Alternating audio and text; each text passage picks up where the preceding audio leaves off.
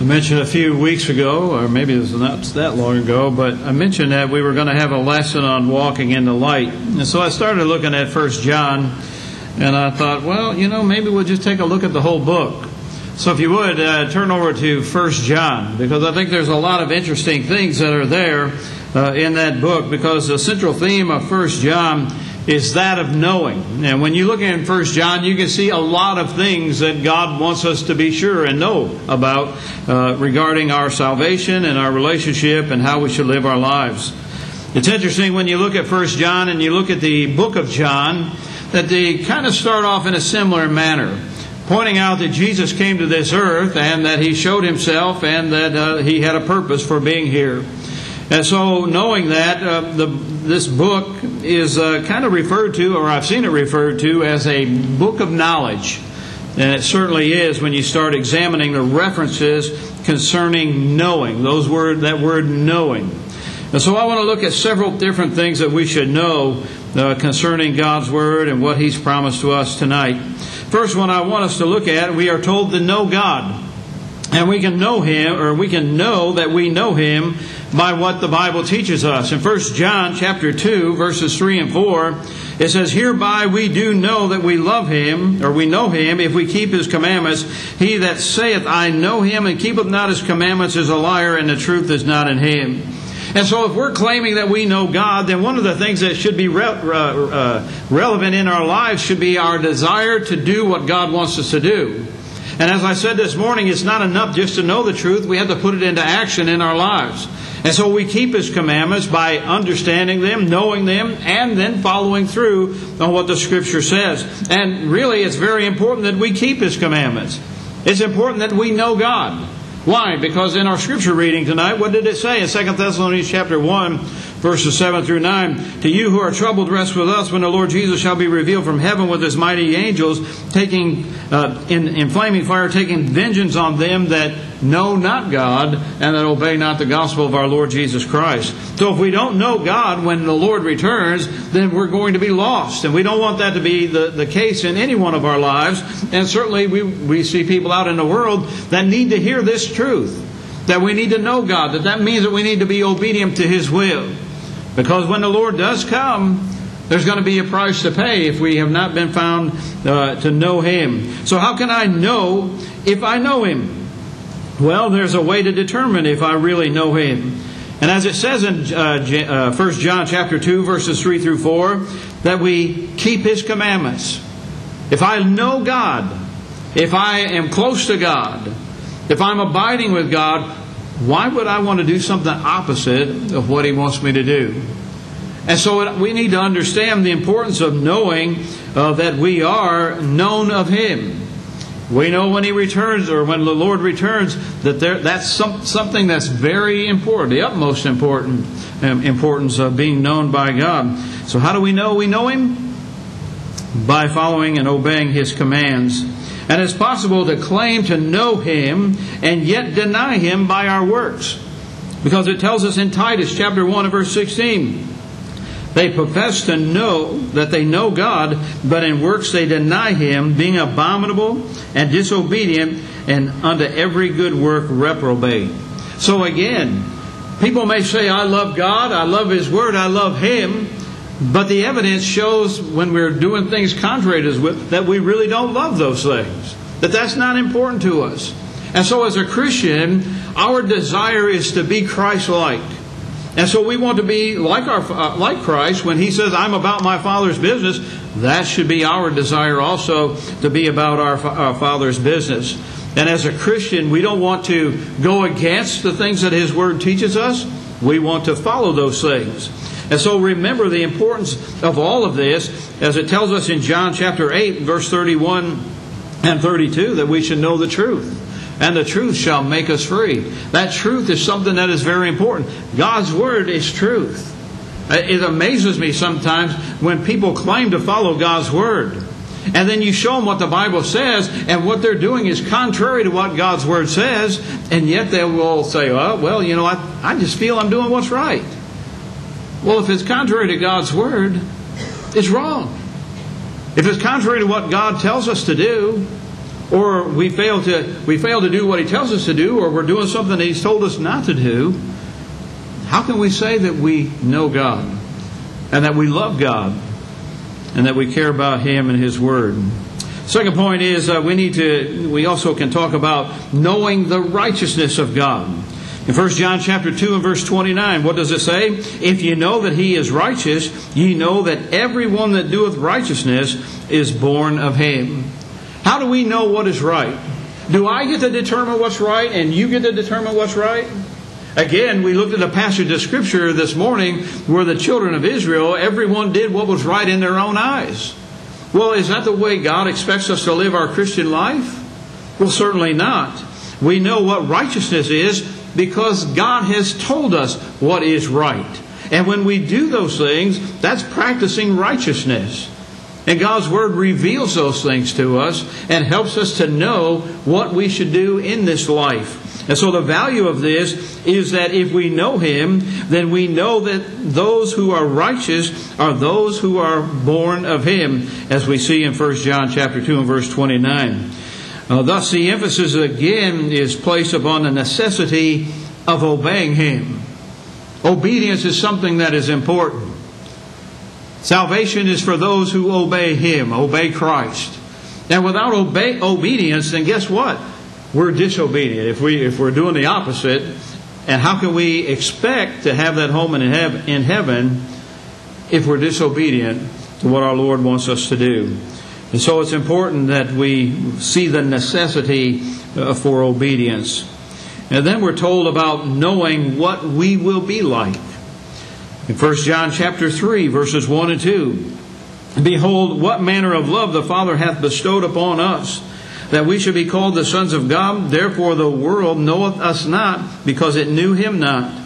Beloved, now are we the sons of God, and it doth not yet appear what we shall be, but we know that when He shall appear, that we shall be like Him, for we shall see Him as He is.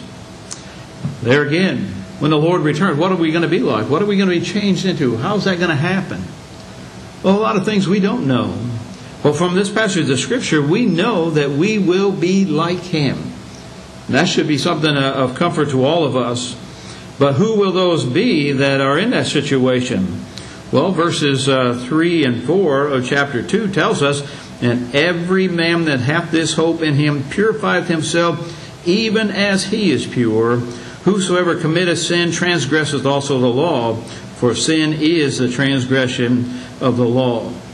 So we mentioned this morning that when we come up out of the grave of baptism, when we come up out of that water, we're a new creature. We have repented of our sins. We've turned away from that life, and now we put our trust and faith in God, and we continue to grow as a Christian. And part of that is purifying ourselves. The blood of Christ cleanses us, but there may be old habits in our lives that it's hard to break, and we have to continually work on those things. And so that is important for all of us to realize that we need to take care of our sin, that we need to stop doing those things, because that is a violation of God's Word. And so we can know that what we'll be like, and we can know who will be in that situation to know what we're going to be when the Lord returns. We further are told that about being born again. In 1 John chapter 3 and verse 14, we know that we have passed from death unto life because we love the brethren. He that loveth not his brother abideth in death. And so as a Christian, again, we've gone from one situation to a new situation. That we've gone from a lost condition into a saved condition. Part of that purification is we don't have hate in our hearts, and that we have gone from death. We're now made alive as a Christian. The Scripture kind of refers to sin as death. That when we're in that condition, if we want to get out of that condition, and when we do, we are made alive. We're quickened, as some of the Scriptures teach us. And so we pass from life to death. And we know that because we have a love for God's people. We have a concern for the lost. We want to help them to see what they need to see and hear what they need to hear in order to become a child again. But again, what we see in that passage of Scripture is that love is the condition. As a child of God, people need to be able to see the love that we have for their soul. You know, Jesus said that God so loved the world that He gave His only begotten Son, that whosoever believeth in Him should not perish but have everlasting life. Well, there it shows us God's love. God's love is extended to all people. Those that love Him, those that hate Him, those that deny His existence. He still sent His Son to die for their sins. Why? Because He loved them. And sometimes we look out there in the world and we may see people that we think aren't worthy of being a Christian. That's not for us to decide. We plant the seed. We plant the seed in the hearts of men. And that heart, sometimes that seed germinates and it ends up producing someone that will become a Christian. But that's something that is important for us to realize. We've passed from death unto life. And that should give us encouragement. That should motivate us to live that Christian life. Later we're told about knowing why Christ came to this earth. In 1 John chapter 3 and verse 5. It says, "Ye know that He was manifested to take away our sins, and in Him is no sin." Jesus was that perfect sacrifice. The Bible tells us that He came to this earth to seek and to save that which was lost. That was His purpose. We sing songs about it, we talk about it, we pray about it. All of those things, we realize that Jesus came to take away our sins. We're thankful for that. He was that perfect sacrifice. And so we know why Jesus came to this earth, to save mankind.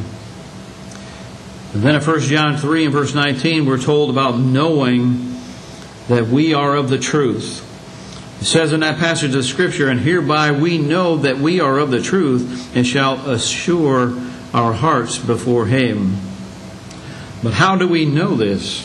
How do we know what that passage is telling us? Well, 1 John chapter 3 and verse 18, "My little children, let us not love in word, neither in tongue, but in deed and in truth." So how do we know that we are of the truth? When we hear that truth, we put it into action. It's not just talk. It's not just words that we say. It's the things also that we do.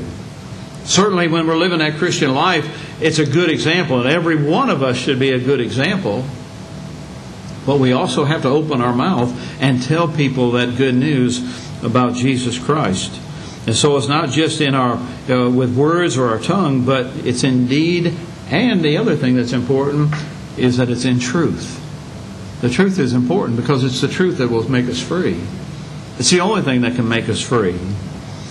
But also notice the results of this in 1 John chapter 4 and verse 6. "And we know and believe the love that God hath to us. God is love, and he that dwelleth in love dwelleth in God, and God in him." You see, as a Christian, there are some things that we're supposed to hate. We're supposed to hate sin. We don't want sin in our lives. That doesn't mean that we can't separate the sin from the sinner. We need to understand that sinner may be doing things that are awful. They may be doing things that are despicable and disgusting, but yet we need to also realize there's a soul there. And when we realize that there's a soul there, it will help us to be motivated to try to save that soul. There's no one out there in the world that is not worthy of hearing the gospel of Christ. As awful as they may talk about God and His Word, they still deserve to be able to hear that Word. They still deserve an opportunity to hear the gospel of Christ. And so we need to understand how important it is to share that good news because we love their soul. We may not love what they're doing, but we need to be able to separate their actions from their soul, from that person. And that will help us to be able to teach them the truth in their life. We're also told about knowing that God hears and answers prayers. Prayer is something that's very important to the Christian because we realize that that's how we communicate with our Father in heaven. And in 1 John chapter 5, verses 14 and 15, "And this is the confidence that we have in Him, that if we ask anything according to His will, He heareth us. And if we know that He hears us, whatsoever we ask, we know that we have the petition that we desire of Him. Isn't it amazing that the God of this universe is willing to listen to your prayers, to listen to you, as you pour out your heart to Him, when you tell Him your needs and your desires and your thanksgiving and your praise? All of those things are important. And sometimes we may look out there and we say, is He listening? Well, maybe He's asking us, are we listening? Because maybe sometimes we don't get the answer that we want as quick as we want. Or maybe the answer that we want, because we're not asking according to His will. You see, sometimes we need to examine our motives of why we're asking for what we're asking for. Because sometimes it's more of a selfish desire than it is really motivated by a pure motive of love. And so examine your heart. Examine your life. Ask yourself, why am I asking God for what I'm asking for? Is it because of selfishness? Is it because of greed? You say, well, I'm talking to God. I certainly wouldn't have those thoughts in my mind. Sometimes we deceive ourselves. And that's where we need to examine our hearts. That we know He'll hear our prayers and that He'll answer our prayers, but we need to ask according to His will. So don't be asking for things that we know that He's not going to give us because it's contrary to His Word. But ask in faith, because we know that He hears the prayers of a righteous man. And in connection with knowing that we have eternal life, 1 John chapter 5 and verse 13 tells us, these things have I written that ye unto you that believe on the name of the Son of God, that ye may know that ye have eternal life, and that ye may believe on the name of the Son of God. So many times Christians, I think, walk around in doubt. We're afraid to say for sure that we have eternal life, that we have a home in heaven. And I know sometimes we mean we want to be humble, but we also need to realize that we should have confidence, that we can boldly go before the throne of God when we pray.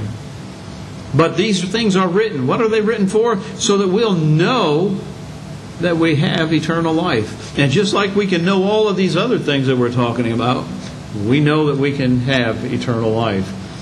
We see the confidence that the Apostle Paul's had when he said he'd fought a good fight, he finished his course, he'd kept the faith. And he knew that there was a crown of life laid up for him. And that same crown of life is laid up for us if we're faithful to Him. And so take confidence in what we learn from these passages of Scripture, because we can know for sure that we have eternal life. Sometimes we doubt it because we see all of our shortcomings. We look at our own lives and we know that we're not always doing what we should. That we give in to temptation, we give in to sin too often. And we need to understand that we need to be dead to sin. Turn away from that sin and stop doing it. But God has given us the things that we need so that you and I can be confident. And when we talk to someone about their salvation, that we're confident about our own salvation so that we can share it with others. We're also told that knowing God demands godly living. In 1 John chapter 5 verses 18 and 19 it says, we know that whosoever is born of God sinneth not. But he that is begotten of God keepeth himself, and that wicked one touched him not. And we know that we are of God, and the whole world lieth in wickedness. The world is full of sin. And we realize that as a Christian, our desire is to avoid sin. And so we don't go in places or do things that we sometimes know will lead us to sin. You may be able to talk to someone that I may not be able to talk to because of, I may be tempted in one way that you may not be. But we need to understand that we all have a responsibility, and if we have a weakness, we need to work on that so that we can overcome it and share the gospel with people that are lost. And then finally, we're told about knowing the Son of God, knowing that He has come. In 1 John chapter 5 and verse 20, And ye know that the Son of God is come, and hath given us an understanding that we may know Him that is true, and we are in Him that is true, even in His Son Jesus Christ. This is the true God and eternal life. We know that Jesus has come to this world. John states that in the beginning of the book, in the beginning of John also, the Gospel of John. We see he talks about Jesus coming to this earth. We know He came.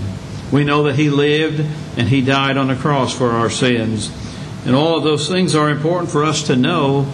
And those things that are written in God's Word are written so that we can believe. And so that we can know that our salvation is sure. That Jesus Christ was the Messiah and is the Messiah.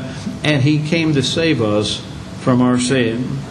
And so remember that 1 John chapter 3 and verse 5 told us why Jesus came, and that was to take away our sins. He came to this earth to die on the cross for you and me. That's only a partial list of some of the things that we can learn from this book of knowledge. And hopefully as we go through this book and through this study, it will help us to understand the things that we as Christians should know and be confident about. God doesn't want us to have a blind faith. He doesn't want us to live a life in doubt.